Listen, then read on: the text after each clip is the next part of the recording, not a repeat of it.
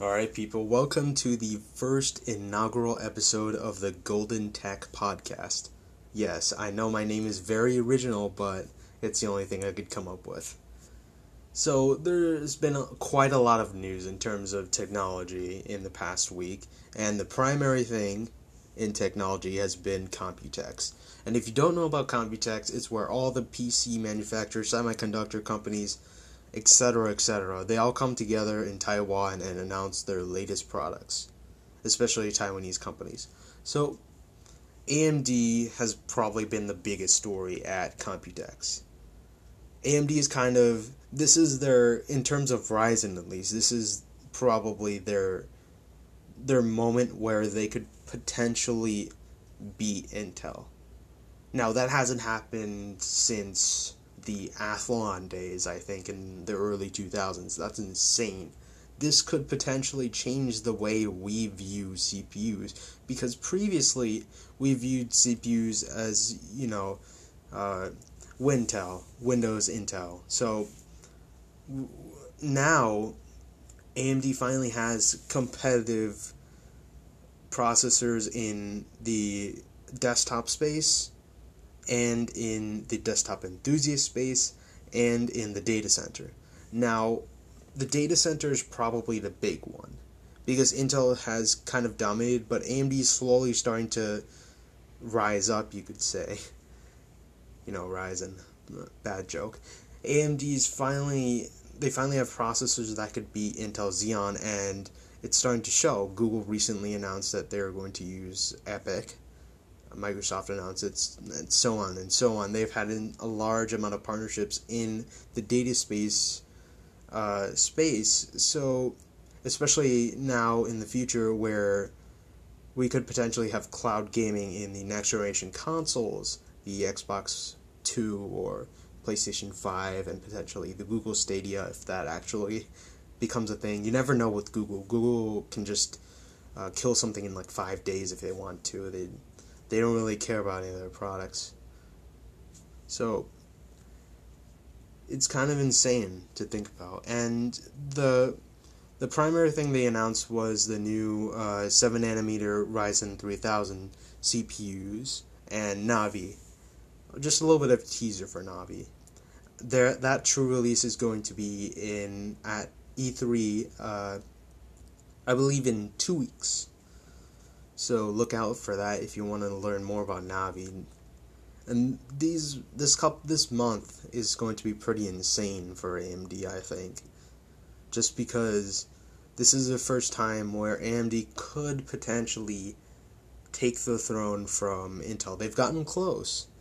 In terms of lower pricing, right? Generally speaking, when you talk about an AMD product, you're like, oh, I'm going to get this for $100 less, and we're going to sacrifice something in terms of performance. And that's okay, because most people don't necessarily need the most CPU power or the most GPU power even. Like, the average person just needs something that works, does 1080p 60, maybe Quad HD 60, maybe some VR. Like, the average person does, but they're finally now able to take the performance crown from Intel, which is insane. Because there's a thing called the halo effect. And the idea is that you have this insane product, like, for example, NVIDIA has the GTX 2080 Ti, and it costs like $1,000. But a lot of people buy their, quite honestly, they're terrible mid-range products like the GTX 1050 and all that, $200-ish products that AMD has far better solutions to, in my opinion. The 580 and the 570 do have better performance than their competing Intel products, the competing NVIDIA products. But because of the halo effect, people perceive that NVIDIA is better at the mid-range. Even though their performance isn't better, people think that, oh, I'm going to get a little bit of that RTX 2080 Ti goodness. If they make the best GPU in the world, then surely their mid-range processors must also be the best. And now we're finally going to see that on the AMD side, at least with CPUs. So they announced the Ryzen 9 3900X. They announced the Ryzen 7 3800X, 3700X, Ryzen 5, and 3600X and 3600. So those core counts are 12, 8, 6, or yeah. So basically it's the same thing in terms of core count. We're not going to get a Ryzen 5 with 8 cores. People are rumoring that, and it's not going to happen for $249. Let's be honest here. They'd have to probably have some sort of loss, and they don't need it. 6 cores is good enough for a Ryzen 5. It's good enough for most people. So the key thing here is the Ryzen 9 3900, because they showed this insane Intel card that was like $1,200. It was insanely expensive for a CPU, and then they showed the Ryzen 9 matching it. Once they did that, they had me with the Ryzen 9. I think the Ryzen 9, even though it's $500, which is insane for a CPU, but for an enthusiast or a streamer, or someone who wants 1080p gaming, someone who wants the best in CPU performance, they're going to get that, I think, over a competing Intel product. And they were even comparing the 3700X, the Ryzen 7, to the i7 9700K, and it was actually getting around the same single core.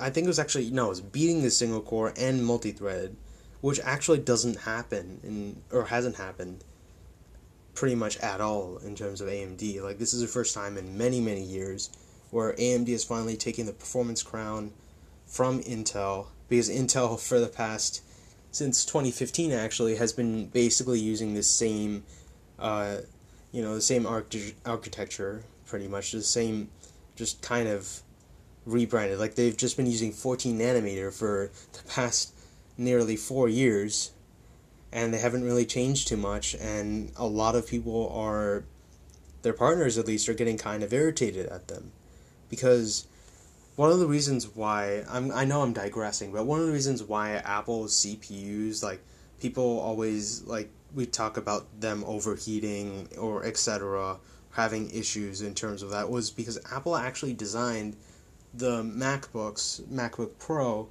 for Intel CPUs that just don't exist.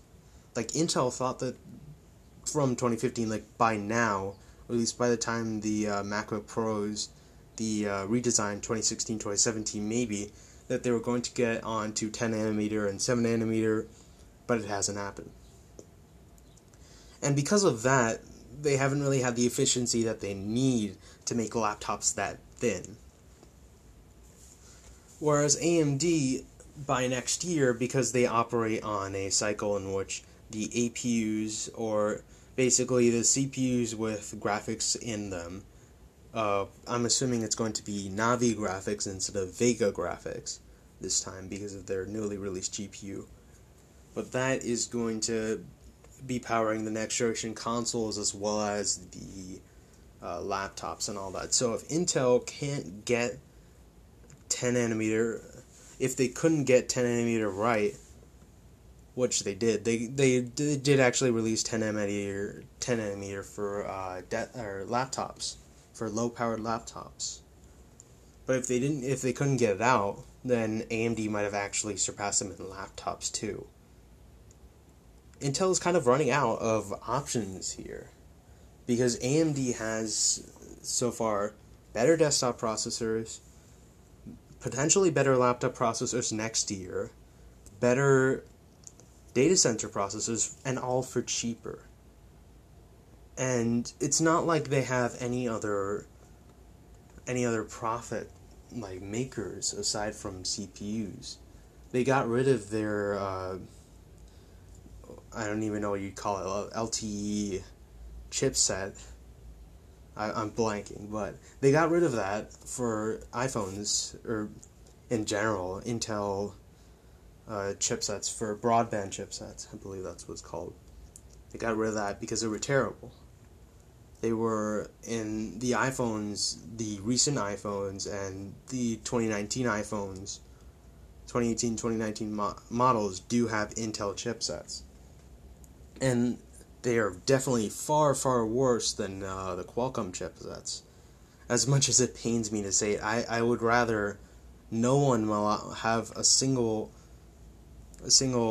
space to monopolize, but Qualcomm, they right now have a monopoly, and I believe it was ruled by the EU that they have a monopoly. But anyways, so yeah, AMD's CPU releases were incredible at Computex, and if you have the time, go to Golden Tech Podcast. So just search it up on YouTube if you're listening to the podcast on Spotify, etc. And perhaps you'll see a YouTube video with all the links and sources that I used for this podcast. So moving right along, we have Navi. So by the way, AMD's, I believe the launch date for AMD's CPUs is 7/7/2019 in honor of 7nm, so look out for that in the future. And hopefully they do well. Hopefully Intel gets a little kick in the pants and we'll actually see some real innovation in this industry, some real competition. So they kind of mentioned Navi, and they kind of surprised everyone. At first with the name, a lot of people thought they were going to troll NVIDIA with the 3080 name, because, the RTX 2070, the RX 3080, it'd just be a little bit of a troll, but I believe NVIDIA patented it or something like that, so they couldn't use it. So they're calling it the RX 5000 family, and the first thing they demoed was the RX 5700. So with this new Navi card, they're saying that they're actually using a different architecture. So a lot of people have been kind of concerned about GCN, and it's a little bit old, it's not that great anymore. There's some issues with it. So Navi is finally on a different architecture. It's not on GCN anymore. And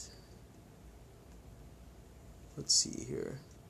So the main stats they're putting out are 1.25x performance per clock and 1.5 performance per watt. So it's going to be more efficient and more powerful. There isn't really too much here it's also going to have PCIe Express. So the main thing is that people were expecting a GCN based Navi, which would mean it wouldn't really be that different from Vega. Maybe some slight differences, but it is a completely new architecture in RDNA, and this will probably mean great things for the next generation consoles too, which are going to be probably teased at E3 in about 2 weeks, I believe. So yeah, look out for that. So there's a little... I don't really know how exactly Navi is going to compete with NVIDIA, though, because, like I said before, the idea that there's a halo effect, the idea that if you have a processor that is far beyond the rest, the best of the best, then people will automatically assume that your lower tier processors will have that same magic. And NVIDIA, for the past, since 2016, I believe, maybe even 2015 actually. I don't even remember what the GPUs were like back then, but I believe they still had the performance crown. And a lot of people bought NVIDIA in the desktop side just because they had the best of the best, so they assumed the mid-range processors would be just as good. And unfortunately, I don't think Navi will have that crown, at least not this year. So on stage they demoed the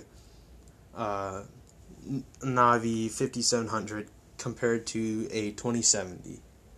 Now that's roughly equivalent to a GTX 1080, which was the best card 5 years ago or something? No, not 5 years ago, like 2016, that's not exactly a good look. I'm gonna be real here. Radeon has never been the best part about AMD. Like, maybe in the HD 7950 years, the HD 7950 is a great card. I have it. It's great. It still runs pretty well. It still works. It's around 1050 to 1050 Ti performance. So it's definitely outlasted a lot of the other cards of the era. But other than that, it's like, I think the major thing they need to do, unless if they're planning to pull a Ryzen with the Navi cards, because what actually happened at CES, a lot of people assumed that they were showing off their higher tier card when they're actually showing off their Ryzen 7, I think, compared to an Intel, and they're showing off how they were roughly the same and how the power efficiency was and all that. So I believe that was a Ryzen 7 at CES, and maybe they're going to pull the same thing and introduce a Navi 5800 or a Navi 5900 or etc., which could compete with the best of the best from NVIDIA. Now, if they do that, perhaps they might have an advantage, but one thing that they did not mention is ray tracing, and ray tracing could potentially be huge in the next couple of years, as a lot of the console companies have, I think, both Microsoft and like PlayStation have announced that they're going to have ray tracing in the next generation consoles or something of that sort. So we'll have to see as to what exactly happens with Navi. There isn't really too much information, but again, links will be in the description of the YouTube video. Just search Golden Tech Podcast on YouTube, and hopefully you'll find it. So moving right along, let's see. So we have, moving away from Computex, there's all this new stuff about Huawei. And yes, that is actually their pronunciation, Huawei, not Hawaii, Huawei. So, a big summary, if you haven't really been paying attention to this situation. So, President Trump has had a trade war with a bunch of different, with China mainly, and is involved, previously ZTE got involved in, I think it was 2015, but now Huawei is in the firefight between China and the US, and, well, they've kind of been getting screwed.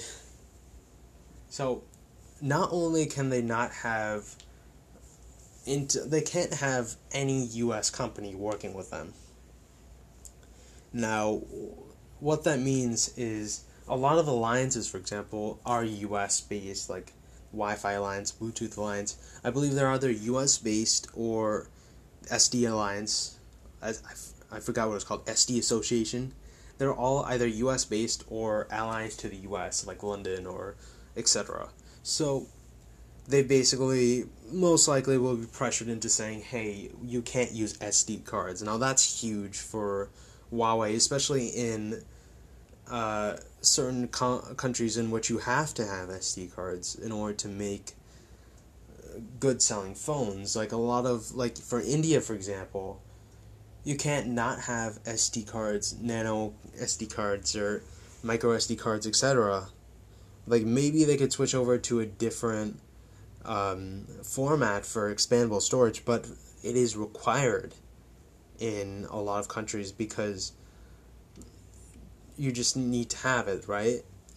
Say, for instance, a lot of people aren't going to buy a 32 gigabyte smartphone, and you, in order to reduce it to prices that would be competitive in India, you would most likely need to have a 32 gigabyte smartphone with micro SD card slot or maybe nano SD card slot, and that's just one small part.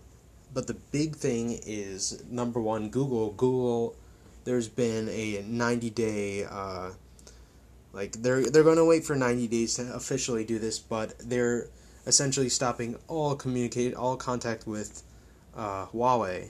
And what this means is that if you currently have a Huawei device, you probably aren't going to be affected. But if you do buy a new Huawei device, chances are they'll probably block anything Google. So that means Google Search, Google Play Music, YouTube, Gmail, etc., Google Drive.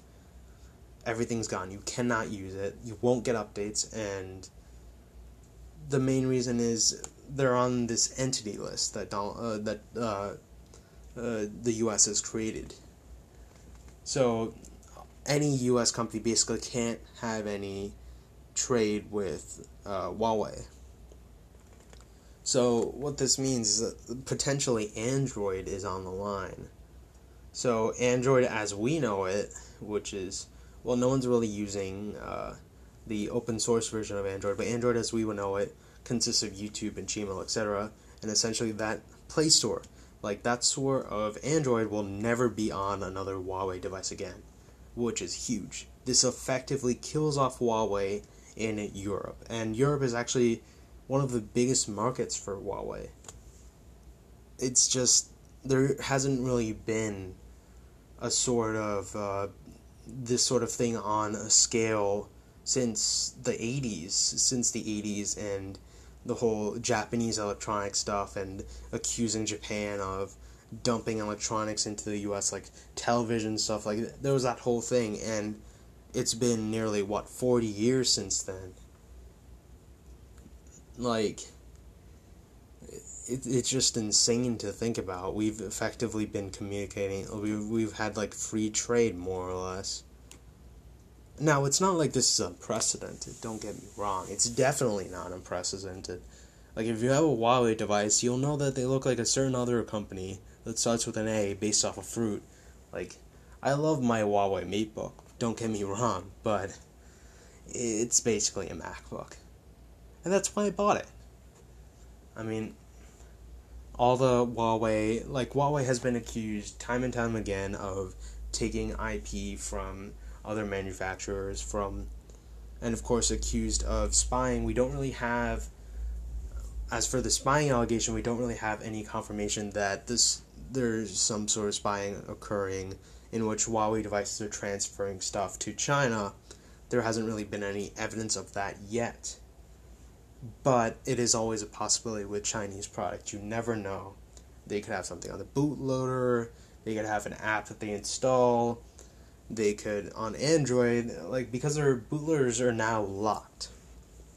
So if you buy a Huawei device, you essentially cannot go from, say, I don't know exactly what the Huawei OS is called, but there's a specific Huawei OS that they have, like it's a skin on Android, and you can't not use that OS now. You have to use that OS. There isn't a stock version with everything deleted. So maybe you might find a debloated version, but if you care that much about security to the point where you'd want to flash another ROM onto your device, then there's probably no point in buying a Huawei device. And obviously I wouldn't recommend it now, unless you want to live the de-Googleified life. Even then, it's funny because they were actually almost about to get to number one without selling anything in the US. Now that's insane if you think about it. For years, the United States has been the number one consumer paradise in the world. Like, everyone buys it. In order to, the idea is, like, in order to have something in the top, you need to sell in the U.S. It is a requirement to sell in the U.S. But Huawei has managed to do that. Managed to get to number 2 of the smartphone business, an incredibly competitive business, without ever selling in the U.S. They tried it once, didn't work. Maybe 1% of all Huawei devices are sold in the US, maybe even less. That's insane to think about. Think about the kind of message that sends to other companies, to other competitors in the technology space. Why do I need to sell in the United States? Why do I need to take the trouble? Because it is a lot of trouble to sell here. We use different plugs. We use different LTE signals. We have a different model than everyone else. The carriers have complete control over any phone you buy, so a majority of sales are from carriers. And the warranty support is from carriers too.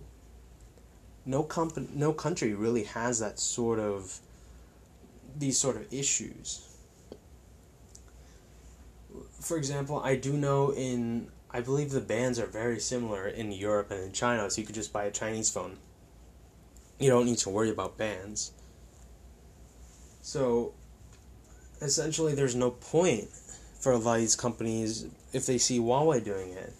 Why do I need to sell in the U.S.? Now, that could be huge. And I think Trump knows this. I think the United States government knows this. This isn't really, you'd think it's just a small thing, but it could bring a huge impact to the United States, especially with Chinese companies. Chinese companies could potentially become big in the future. Big as in bigger than leaders of the industry. They're almost there. Like I said, Huawei's number 2. In terms of networking, Huawei's number 2. In terms of cell phones, number 2. Chinese Vizio and all those TV manufacturers are going up. And if they just decide to say, screw this, we're not going to sell in the U.S., there's too many laws, too many regulations, we're just going to sell to Europe, we're just going to sell to China, Samsung, you can have United States television market. Imagine what happens then. We just lose competitors. We lose precious innovation of the future, which could be huge. This isn't just about Huawei, I don't think. I think it's transcended Huawei. I think this is about the potential future of consumer goods in the United States and the trade. Because for many, many years, right, United States has effectively let China do its own thing. We've known for years that Chinese companies just rip off Apple products. It's been a meme. If you just look at even Samsung. Samsung's first Galaxy device, the Galaxy S1, was essentially an iPhone copy. Huawei's first device, iPhone copies. They were all iPhone copies. But the Chinese, they just didn't know when to stop. Their entire product lines of just iPhone copies. And these aren't 2-bit shops. These are mainstream manufacturers. Only recently have they discovered their own identity, but that doesn't excuse them from IP theft of the past 20 years. So it's good that they're having some sort of retribution for this.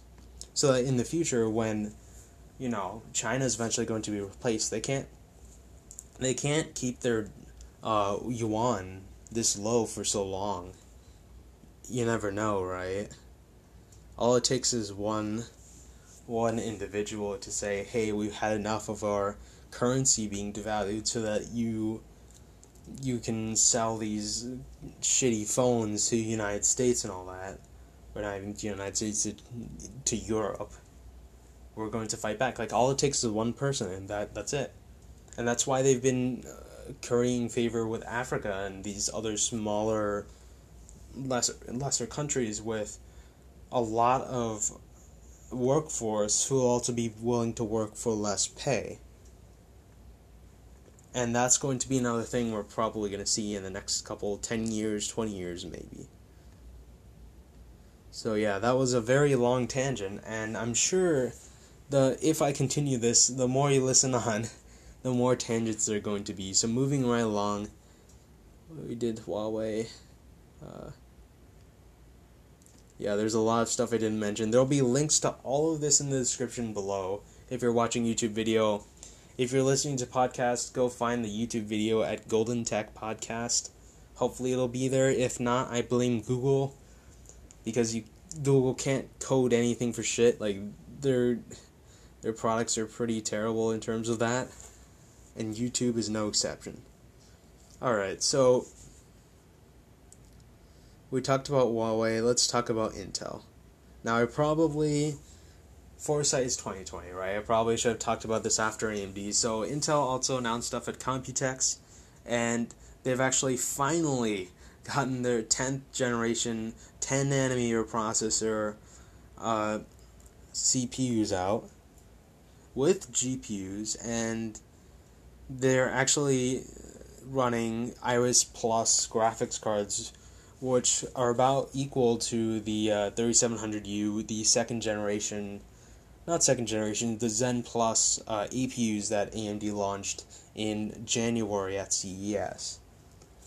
Now, the issue with this is that they're definitely going to be surpassed in about a year in terms of graphics performance and in terms of CPU performance, most likely. But Intel probably still has the idle performance lead in terms of x86 processors. But Qualcomm has actually made the new processor. I believe they announced it at Computex, or it was pretty close to that, which had a I believe a significant advantage in terms of the demo they just posted. That'll be available. I can't really talk about that too much because there isn't really too much information, but it's like an 85CX or something like that. But yeah, that could potentially be big because of the idle times, and people, generally speaking, most people don't really care about. They only care about compatibility. They don't care about performance to an extent, and they care about battery life. So using an ARM processor from Qualcomm over x86 Intel processor for laptops, that could be the next big thing in terms of laptops. But anyway, 10 nanometer, it's basically going up to 4.1 gigahertz instead of. It's actually a downgrade in terms of clock speed. It's like, I believe last generation is 4.6 gigahertz according to this article. Yep. So it's slightly higher IPC. It's slightly better, and the graphics card is significantly better. So if you're looking out for a new laptop, definitely go check these out. I would recommend waiting for Zen 2 though. Zen 2 laptops, because AMD could potentially have an insane laptop performance APUs within the coming year. So I personally think that they're going to be Intel by far, because if they have 7 nanometer in laptops and they use a chiplet architecture, I'm pretty sure it's going to have better overall power, it's going to have better power consumption, but they're probably not going to figure out a way to beat them in terms of idle performance, which is what a lot of people have issues with in current AMD laptops. Alright, so this has been about 32 minutes of CPU talk. So if you don't like CPUs, I'm sorry. It's just for today, just for this first podcast. So more CPU news. Not really CPU news, but let's talk about Apple. So Apple recently announced their new 8-core MacBook Pro 2019 Vega 20 graphics card, not Navi. And honestly, I don't see the need. See, I already talked about before how Intel and they just kind of failed Apple in that sense, and they already had thermal throttling performance issues. They already had issues with cooling, and I don't see the need. And also, I would not recommend anyone get a MacBook. If you don't know, there's been a lot of issues with MacBooks in terms of the keyboard. Keyboards have been failing so much so that the recently announced laptops have their own warranty replacement program. That's insane. I don't think I've ever seen a company immediately announce that their products are going to be defective on day one. But I'm gonna be real here. What company? Imagine if Dell announced their latest laptop and they said, "Oh well, the CPU at some point within the 4 years is going to overheat, and you could potentially lose data, and you could potentially, you could lose this and that." And they're going to announce a laptop with the OLED screen that, could have burn-in because it's a crappy LG panel. if Dell did that, no one would buy them. If they said, oh, it's okay, we're going to have a warranty, you can, day one, even if your laptop breaks, we'll have a replacement program. If you buy our premium service protection, you'll have day one lines, you don't have to pay for shipping. Like, why? This is a company that's worth nearly $1 trillion that just does not care. It's pretty clear that Apple does not care about laptops. Now, we'll have to see, maybe at WWDC, they'll announce, oh, we've fixed the keyboard problems through software. They could. What mainly happens with these keyboards is that through time, there's issues with dust, there's issues with the mesh or whatever, the filament that they put on the keyboard in the 2018 generation that just kind of heated up and it just fell apart. So no matter what, they've just been having issues with double strokes. So you just press one time, it does twice or thrice, or it just doesn't register, so on. So this is a $1 trillion company that has released products that just suck. They're, on day one, they have a warranty service saying, hey, your keyboards, essentially saying that, hey, your keyboards are on this $4,000 laptop are going to probably fail. I don't think I've ever seen a company do this before. And this isn't big news. This is just accepted. Why are we accepting that a $4,000 computer can have keyboards that fail on day one, that require a warranty program? That's insane. And they've had nearly 4 years. This is the 4th generation product of this keyboard. It released in 2015 with the 12-inch MacBook that no one bought. The crappy one with the Core M, the original Core M, that was just really slow and overheated a lot, Intel, and the keyboard just kind of sucked, and they continue to suck. Like, I don't think I've ever seen a company act this brazenly, and people are still buying MacBooks. People are going out day one, pre-ordering their $4,000 MacBook, knowing that at some point within 4 years, their keyboard will break, and sure, there's a replacement program for 4 years. Sure, you can get a new keyboard, you can buy it, and you can go up to the Apple Store and be happy and take all that hassle to replace the keyboard on your $4,000 computer. But there comes a point in which that keyboard is going to die after 4 years, and if you're paying that much money for a computer, why would you want to only use it for 4 years? Like, these processors, unless if there's some sort of insane, Ryzen prompts Intel to go nuclear and just go all out to save their desperate dying company, it's just going to be the same. There's not really been too much increase in CPU power from Intel, and Apple will probably not switch to Intel. If anything, they'll switch to their own processors, which have been shown being on par or even beating Intel, and most likely will beat Intel in the future. Like, the MacBook line is just a mess. And that's all I have to say about that. But speaking of not messes, something that a lot of people expected and didn't really come true is the iPod Touch at, I believe is the August event or something like that. Or not August event, like the May event. May event? Yeah, there was an Apple event sometime. There's a lot of them. There's another one coming up in 2 weeks. WWDC. So they actually refreshed the iPod Touch after 4 years. There's finally an iPod Touch refresh for all the iPod Touch users. People that still use, for some reason, the iPod Touch. Now look, if you have an old iPod Touch and you're using it just for the gym, it's lightweight, cheap.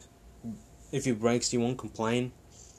Like, that's fine, but I don't think of anyone specifically desiring to get an iPod Touch.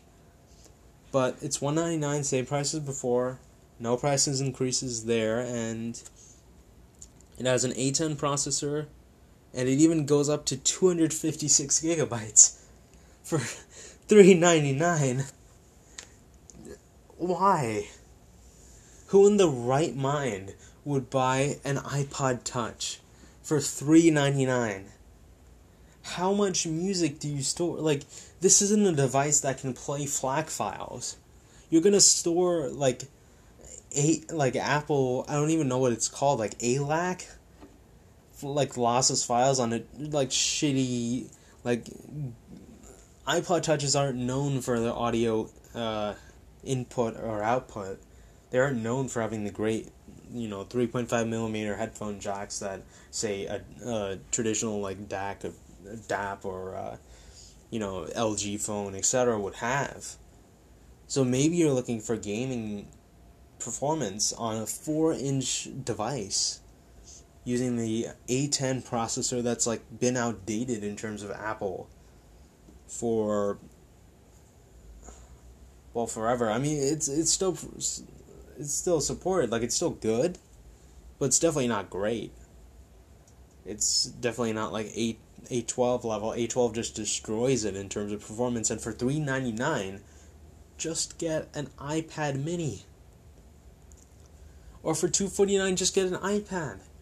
Even if you want the small stuff, an iPad mini is still going to fit in your pocket. Like, it's still going to be good enough. It's going to be better performance. So what, you don't get the storage? You're never going to use 256 gigabytes of storage. The amount of games that you'd have to download in order to use it, like, are you really going to download, like, the Apple, quote-unquote, Apple Arcade, which is essentially going to be, like, $9.99 a month or whatever for shitty mobile games that barely work, or gacha games that desperately try to make money and somehow are paid in the process. Like, mobile gaming is just not worth spending your money on. Not seriously. Just buy a Switch. Don't buy an iPod Touch. Alright, moving along. Let's see. So, speaking more Apple news, iOS 13 just leaked. And it's going to have dark mode, which is good. WWDC is going to showcase, hopefully, dark mode. And more iPad stuff, more changes to a reminder app. Small stuff. It's not going to be too big. But yeah, I think that's it for Apple news. Oh yeah, one more thing. So for those of you who are hardcore users of 3D Touch, 3D Touch is probably going to be no longer. iOS 13 is still going to have it, but 2019 devices are most likely not going to have 3D Touch, and that's primarily just because of bezel. Like, Apple's bezel is just, for the $1,000 price point, Apple's bezels are just comically huge compared to, say, Samsung. Like, they're still small, but the notch is insanely huge, and, like, the OnePlus 7 Pro has far, far, far smaller bezels. It's $400 less. There's companies with far, far, far smaller bezels in terms of that, and it's kind of, I think it was kind of a given. If they're going to get rid of something, they'd probably get rid of 3D Touch for bezel-less design, just because it's something new, something exciting, something that people will say, hey, I'm going to upgrade my phone. It's not going to be for 2019, it's probably going to be for 2020, when they're going to officially reduce the bezels, because they've been operating on a 3-year tick, tick, tick, and then talk, and then tick, tick, tick again, cycle, if that's what you call it. So yeah, that's pretty much it for Apple news. Let's see, what else do we have here?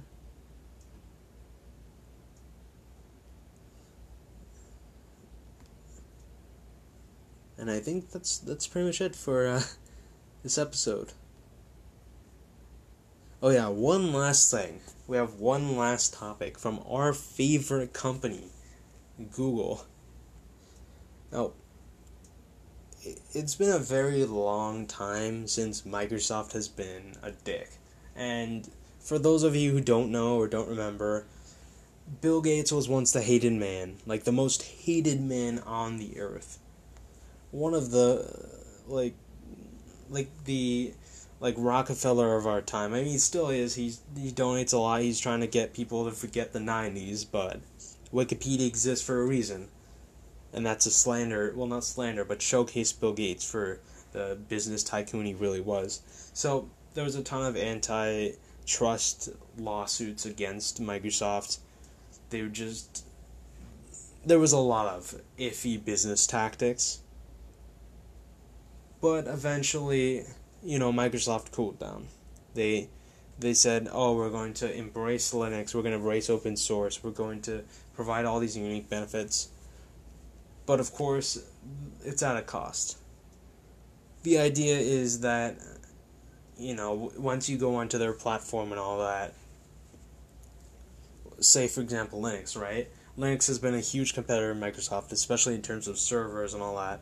So, the idea is that they'll embrace it.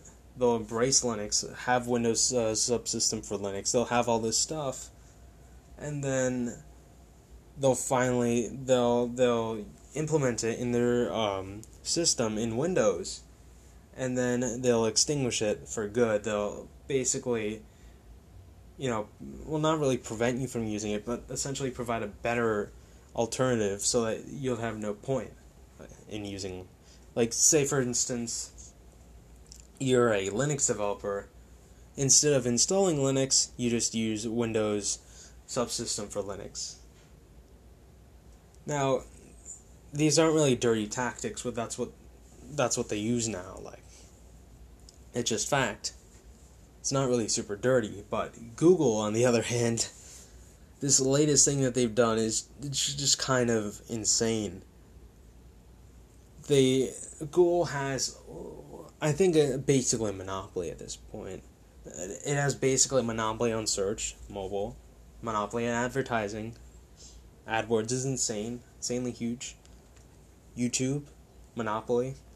They can afford to lose a ton of money on YouTube because they have all these other services, all these other products that all make a profit. So no other company can do that. So what they're doing, their most recent decision,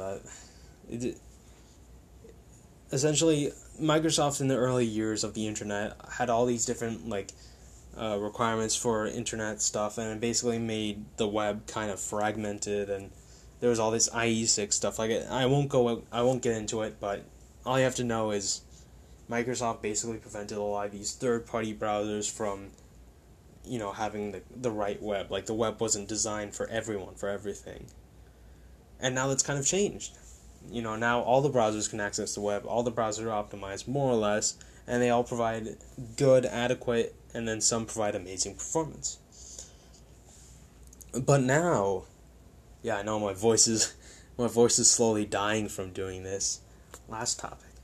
But now, what Google has done to Microsoft is they're trying to kill their Edge platform from ever taking off. Now, if you don't know about Edge is, for most people, the slightly good, yet pretty shitty, let's be real here, browser that comes on, installed with Windows.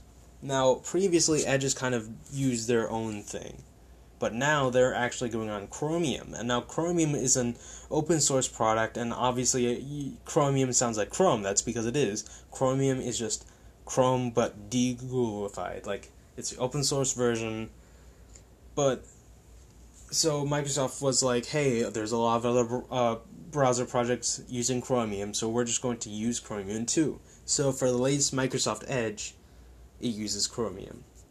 It's essentially the same as Chrome. Relatively same performance, it's just no Google. And this scares the crap out of Google. Because now there could potentially be a new browser, for the idiots, right? Because there's a lot of people who just use Edge. There's grandmas and all that. And Microsoft is probably going to announce some sort of ad blocking capability, privacy tracking, all of this stuff. And that's a huge market that Google might potentially lose in terms of desktop. And they're announcing Edge for Mac, and Edge for Android. This could be huge in terms of ad blocking, at least in the desktop space, if Microsoft goes that way. And I think that at the very least, Edge will probably be more optimized for touch and all that. And what Google has essentially done in order to kind of destroy Edge, destroy the Chromium-based Edge, is they've made it so that YouTube cannot work in Chromium Edge. That is insane. No, like, if Microsoft did this 20 years ago, they would have been hit by an antitrust lawsuit. Like, you can't just destroy a company like that if you have a monopoly.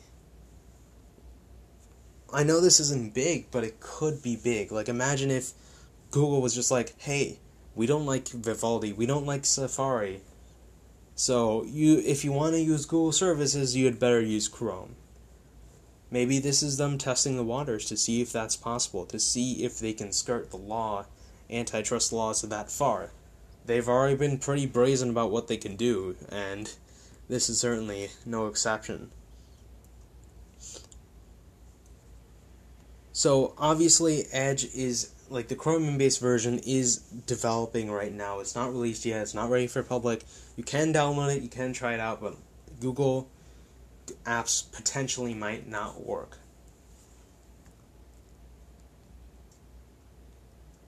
So, even Google Docs, from what I remember, like, I haven't really tried out all the Google applications on Edge, but they generally don't perform as well on Edge that they do on Chromium. And it's not like the Edge on Windows currently is a bad browser. It's not bad by any means. It's just that Google is intentionally trying to destroy it by using, manipulative tactics. And now that Microsoft has finally, acquiesced and said, hey, we're just going to use Chromium. Chromium is essentially Chrome. It's going to be all good.